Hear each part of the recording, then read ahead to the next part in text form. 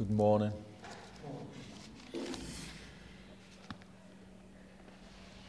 Nigel read from 2 Corinthians.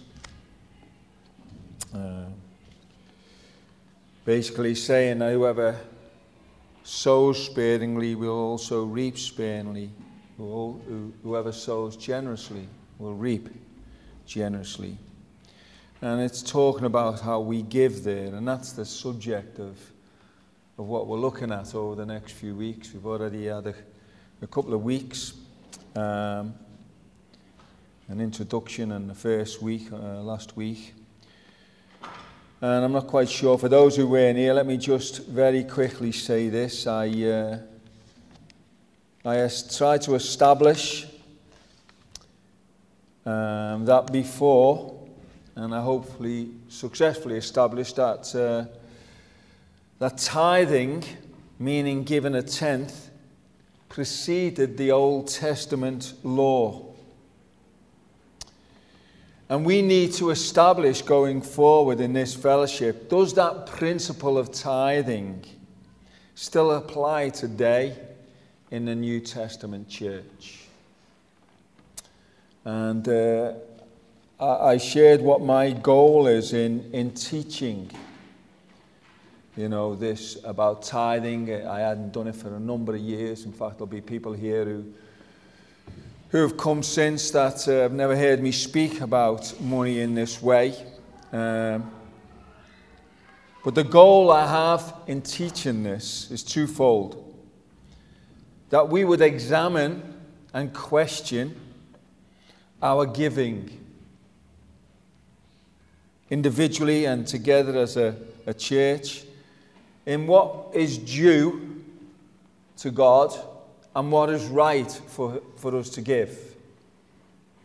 And the second reason for me teaching this is because we recognize and believe here in the church in the authority of Scripture and the promises of God, that when we give and do what's right, and when we live correctly and right, then God will give us His continued blessing and provision, not only in finance, but in health and strength. So that was my goal in this teaching. And for those who weren't here, I'm going to very quickly just tell you that last week we looked at Cain and Abel. At the very beginning of the Old Testament, Cain was the firstborn of Adam and Eve. And if you remember the story, Cain slew Abel, killed him. But just before Abel died, they brought an offering to God. And it tells us God said to Abel that it was acceptable and good, and he was blessed. But Cain's offering wasn't acceptable. Very quickly, I believe, Cain brought what he wanted to bring rather than what he knew he should bring. And then we spoke about Abraham giving a tenth of all his possessions to Melchizedek, who was the high priest, and speaks about Jesus being in the high priest in the order of Melchizedek.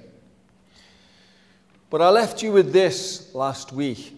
When we don't do what we should do, we can take a lesson from very early on what God says to Cain, when Cain tried to bring what he wanted to bring. I'll just very quickly read this scripture to you. It says this in Genesis 4:6. Then the Lord said to Cain, why are you angry? Why is your face, why are you sad? Why are you downcast? And God says to Cain, if you do what is right, will you not be accepted? But if you do not do what is right, sin is crouching at your door. It desires to have you, but you must rule over it. When we go our own way, the Bible tells us sin is crouching right there with us. and it desires to have us.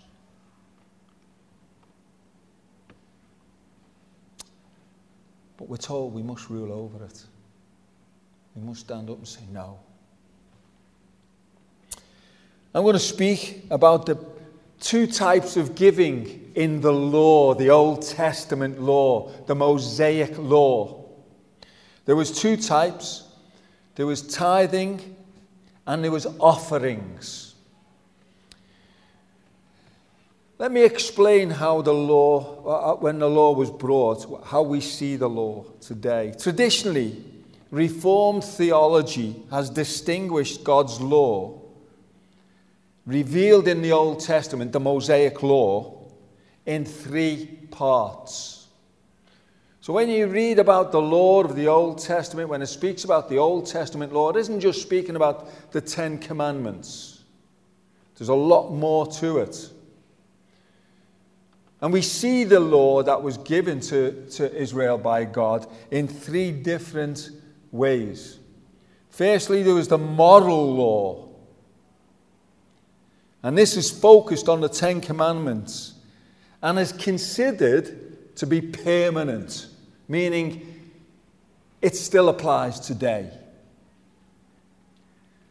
And it speaks about perpetual duties in those laws, those Ten Commandments, towards God and towards our neighbour. If you remember when the Pharisee comes to Jesus, he says, "What's the most important commandment, Jesus?" And Jesus says, "To love the Lord your God with all your heart, with all your soul, with all your mind, with all your strength." And he says, and the second is like it, to love your neighbour as yourself. That's the moral law given by God. So that's one way, and some laws are moral, doing right even today. The second is ceremonial law. And these laws were only for the duration of the Old Testament. And they were a shadow, if you like, what we call a shadow of Jesus Christ. We see the Jews performing these ceremonial laws, and that points us to Jesus coming and what Jesus was going to do. Obviously, the perfect example is the shed blood of Jesus, which was represented in the old ceremonial law when the high priest would go into the Holy of Holies and he would present the burnt offering for the sins of Israel. And then we have the civil or the judicial laws in the Old Testament. And he was made up of legal arrangements for any society. But you can't take those civil laws in the Old Testament and apply them exactly to today. So some apply, some are good, some are made up of the moral law, and some can be applied today in our law. Our laws in this country are based on the civil laws of the Old Testament. So that's the Old Testament law and how it's broken down. Tithes. I shared last week that the requirement to give a tenth tithe preceded the Mosaic law. But it's also within the Mosaic law. It's coded into the law, if you like. And when Jesus was walking on in the early New Testament times, he was challenged. Or he challenged the hearers. You see, Jesus said to them, when they came to him and asked him about it, he said, "Listen, you must exceed the Old Testament of giving the tithe. It isn't good enough." The Jews would bring their tithe and thought that was it. And Jesus says to them, it isn't good enough for you just to bring a tenth of your provision. You have to be just. You have to be merciful. You have to be loving. You have to take care of the widows and the orphans. You see, the tithe was ingrained in the Pharisees. It was ingrained in Old Testament law. The Jews recognized and realized this isn't something that we can walk away from and ignore. Dr. R.T. Kendall says this: tithing was so deeply embedded in the Jewish conscience that it needed virtually no mention in the New Testament. He didn't really have to mention it in the New Testament because it was ingrained, understood.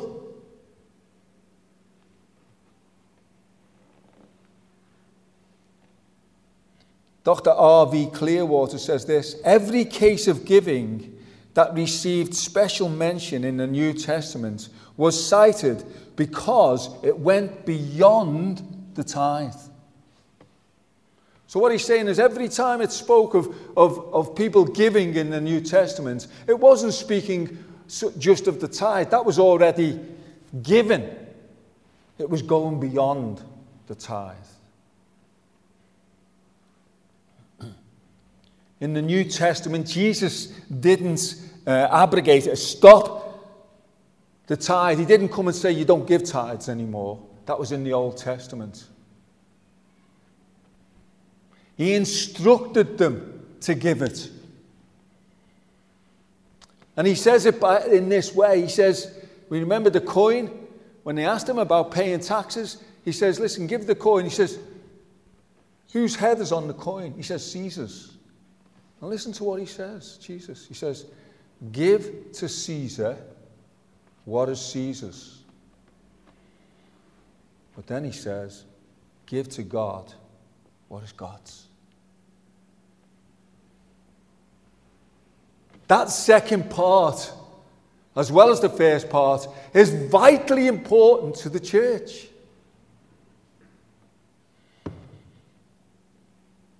You see, the principle of giving and the attitude in giving, we're being taught that it's an important part of our worship. It was an important part before the Old Testament law. It was an important part in the Old Testament law. And in Jesus' time, Jesus was teaching, it's still an important part now.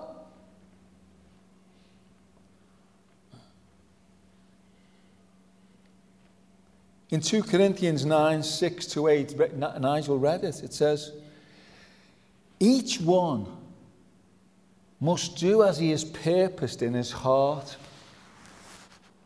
not grudgingly or under compulsion. Listen, God's not going to say to her, come and give all this.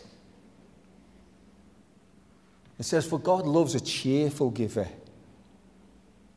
And then he says this, and God is able to make all grace abound to you, so that always having sufficient in everything, you may have an abundance for every good deed. You see, we can see from this letter written by Paul to the early church at Corinth, that the principle of giving, and in particular the way we give, is vitally important. And he states it and says, listen, God loves a cheerful giver. So Paul's telling us it's not only that we give, but it's just important how we give. How we give. And he says this, he says, and when you give, grace, God is able to make all his grace abound to you, meaning it'll apply to you, so that we're always having sufficient to give. And he's going to make sure that when we give, we have an abundance to give. That's what he's saying to you. Oh, if I give this, I might not have enough. God says this in the scripture. If you give willingly, generously, he says, listen, I'll always make sure you have enough to give. Just trust him. Do you believe him in that? But you know what we do? I'm going to say it. The first thing that stops when you're short of money is giving to your church. And then you wonder why you've got nothing. Why God doesn't bless you and provide for you.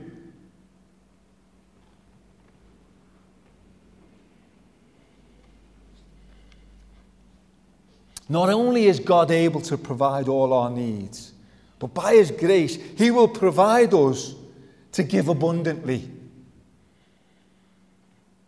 You see, that scripture is referring to God giving us that we will give to others. And knowing that we can give, trusting the Lord will not leave us destitute. And in fact, the scripture's telling us, whatever we give, He's making sure He's given to us to give it. But you trust Him. You see, Cain and Abel brought their offering to the Lord. Abraham, Isaac, and Jacob brought their offering to the Lord via the high priest in the Old Testament. And the Old Testament law commanded the tithe and offerings be brought to the altar in the tent of meeting. And that's where the Lord would meet the high priest.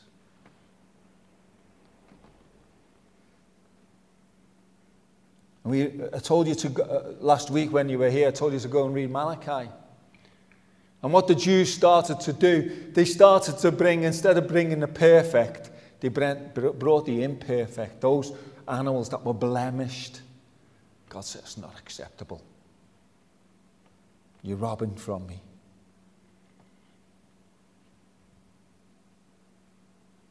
The tithe and the offering in the Old Testament was always brought to the Lord, brought to the priest.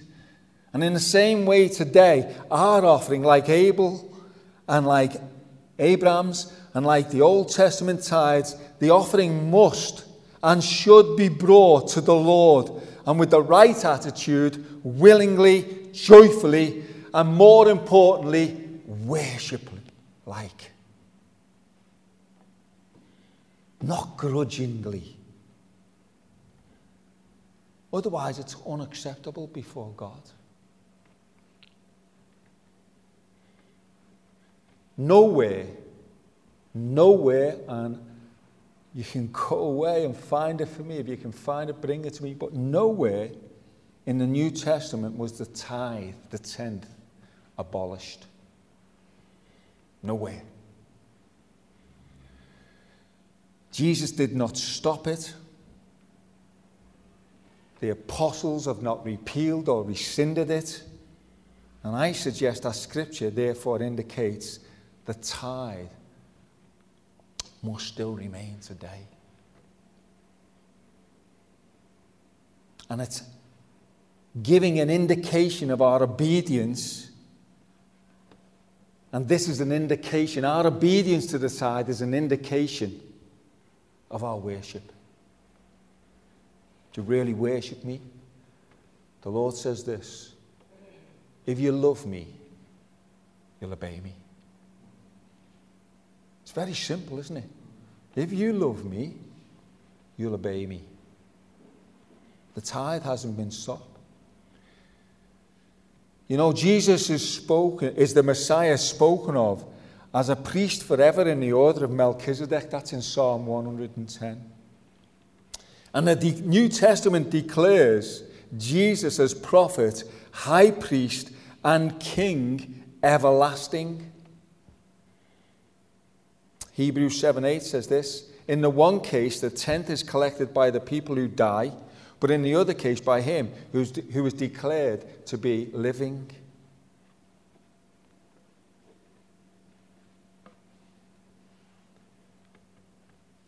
Paul, in 2 Corinthians 8:1-9 says this: and now, brothers and sisters, we want you to know about the grace that God has given the Macedonian churches. Now listen to that. It says, we want you to know about the grace that God has given to the Macedonian churches.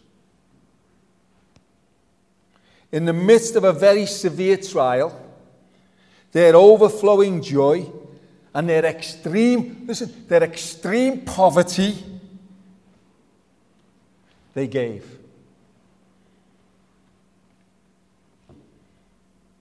But God gave to them first.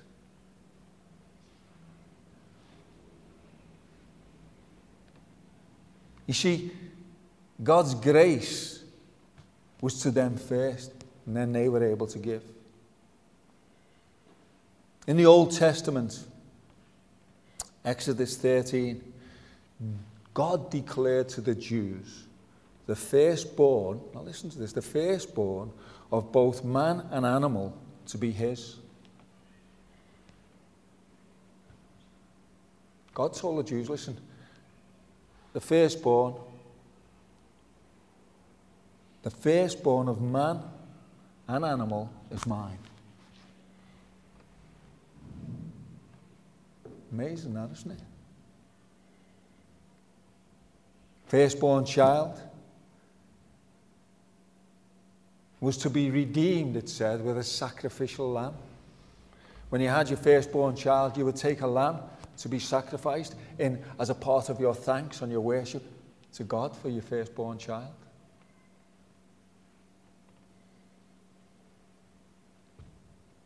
Firstborn donkey colts could be redeemed in a like manner.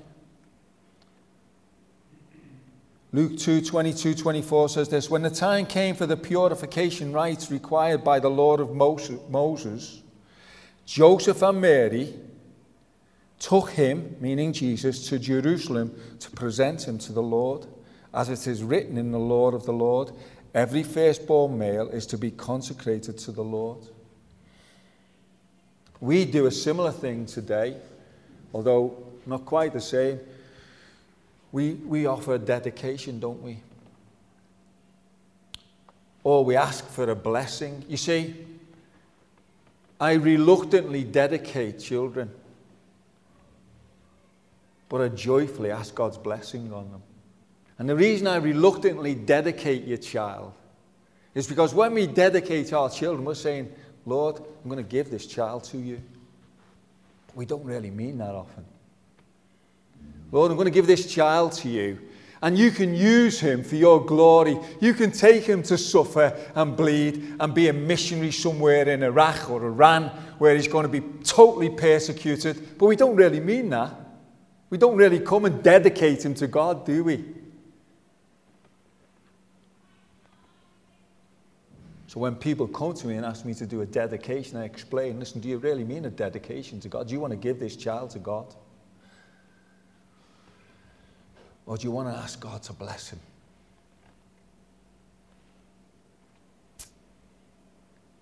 You see, Joseph and Mary set the example of lawful giving as prescribed in the Mosaic law. They brought Jesus and presented him to God. In Exodus 23:19, it speaks about the first fruits. You shall bring the choice first fruits of your soil into the house of the Lord your God.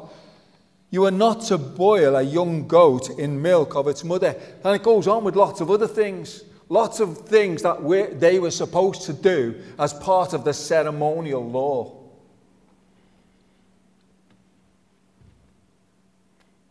And then in Numbers 18:20, it speaks about the sons of Levi. To the sons of Levi, behold, I have given all the tithe in Israel for your inheritance. In return for their service which they perform, the service of the tent of meeting. You see, the sons of Levi were priests. And what God's saying here, he's saying, listen, I have given all the tithe in Israel. What is mine, I give it to Israel. Israel has got to present it back to the temple. And I am making them present it back to the temple because it's mine, and I'm giving it to look after you priests in the temple. See, it wasn't the Jews giving it. It didn't belong to them in the first place. It belonged to God. God gives it them to be a steward over. And he says, now, take it to the temple. That's the tithe. it belongs to me. That was the Old Testament. God provided for his priesthood. Israel giving a tenth of any increase of God's provision to them. The principle to establish here is that the tithe is the Lord's.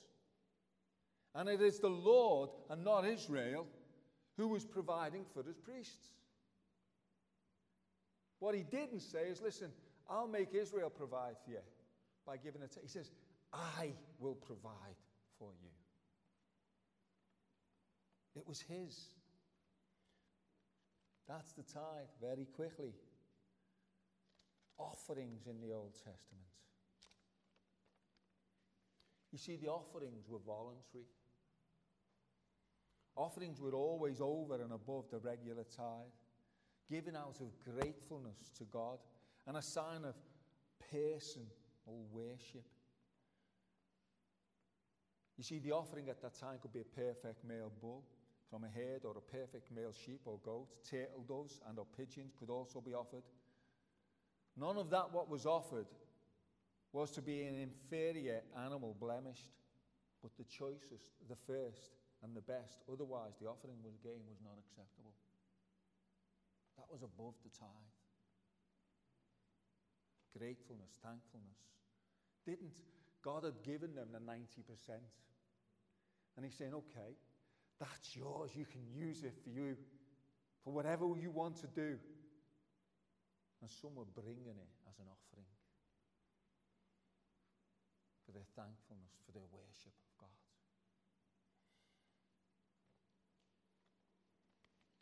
Offerings in the Old Testament were not demanded or obligatory.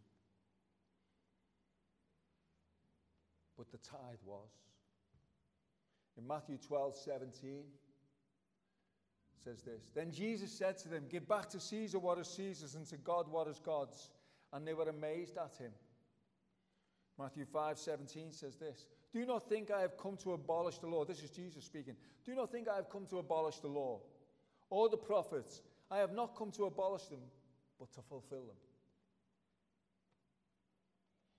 As with Jesus' baptism, I would suggest that Jesus tithed. And he did this to fulfill the Old Testament law. And to fulfill, we are told, all righteousness. Jesus was righteous. Given to God what belonged to God. He was teaching them, give to God what belongs to God. Give to Caesar what belongs to Caesar. Pay your taxes, Paul. And give to me what belongs to me. And then everything else you can have. And I'll bless you. That's what he says to me. And if I don't, I'm robbing him. Matthew 23:23 says this. Woe to you, teachers of the law and Pharisees, you hypocrites! You give a tenth of your spices, mint, dill, and cumin, but you have neglected the more important matters of the law: justice, mercy, and faithfulness. You should have practiced the latter, meaning the tithe, without neglecting the former. You should have practiced the latter, the tithe, without neglecting the former. You see, Jesus totally confirms the principle of tithing and approved of the practice. Here he could have said at this point, you don't have to give it. It no longer applies. I'm here now. The Old Testament's past. It was to lead you to me. I'm the fulfillment of the Old Testament. But you know what he did? He didn't try to change it. He didn't try to stop it. He confirmed it as part of the true worship of God. That's what he did. You see, in every area of Jesus' life, Jesus raised the standard, and it also included giving. Matthew 5:20. For I tell you that unless your righteousness surpasses that of the Pharisees and the teachers of the law, now listen to this very carefully.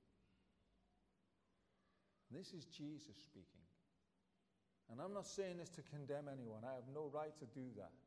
I can only look at my own heart and know that what I do and what I worship. I can't tell you my wife's heart. I can't tell you my children's heart. I can't tell you my best friend's heart. I can tell you my heart. And I can also share this scripture with you. For I tell you that unless your righteousness surpasses that of the Pharisees and the teachers of the law, you will certainly not enter the kingdom of heaven. They're not my words. They're the words of Jesus Christ. And he wasn't speaking to the Pharisees at the time. He was saying to the people, those who were around him listening, or his apostles, unless it surpasses the righteousness of the Pharisees and the teachers of the law, you will not enter the kingdom of heaven.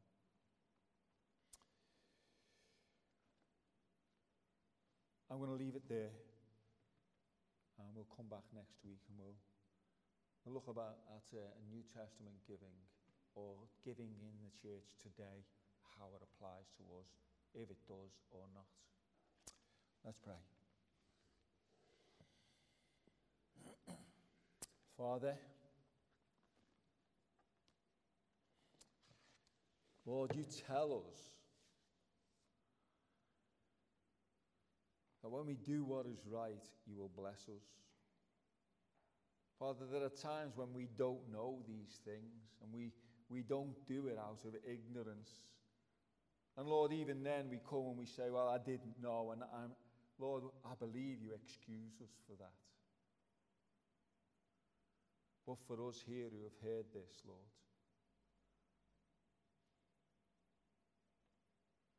I pray we would go away, give it some serious thought. I pray we would come back next week and hear the rest of it. Father, and I pray this for us as a fellowship. Father, not only that our worship would be right, but that we would be able to receive your blessings in our life of health and strength and provision and longevity of life. So, Lord, let us go away. Let us consider that we've heard. For we ask it in Jesus' name. Amen. Amen.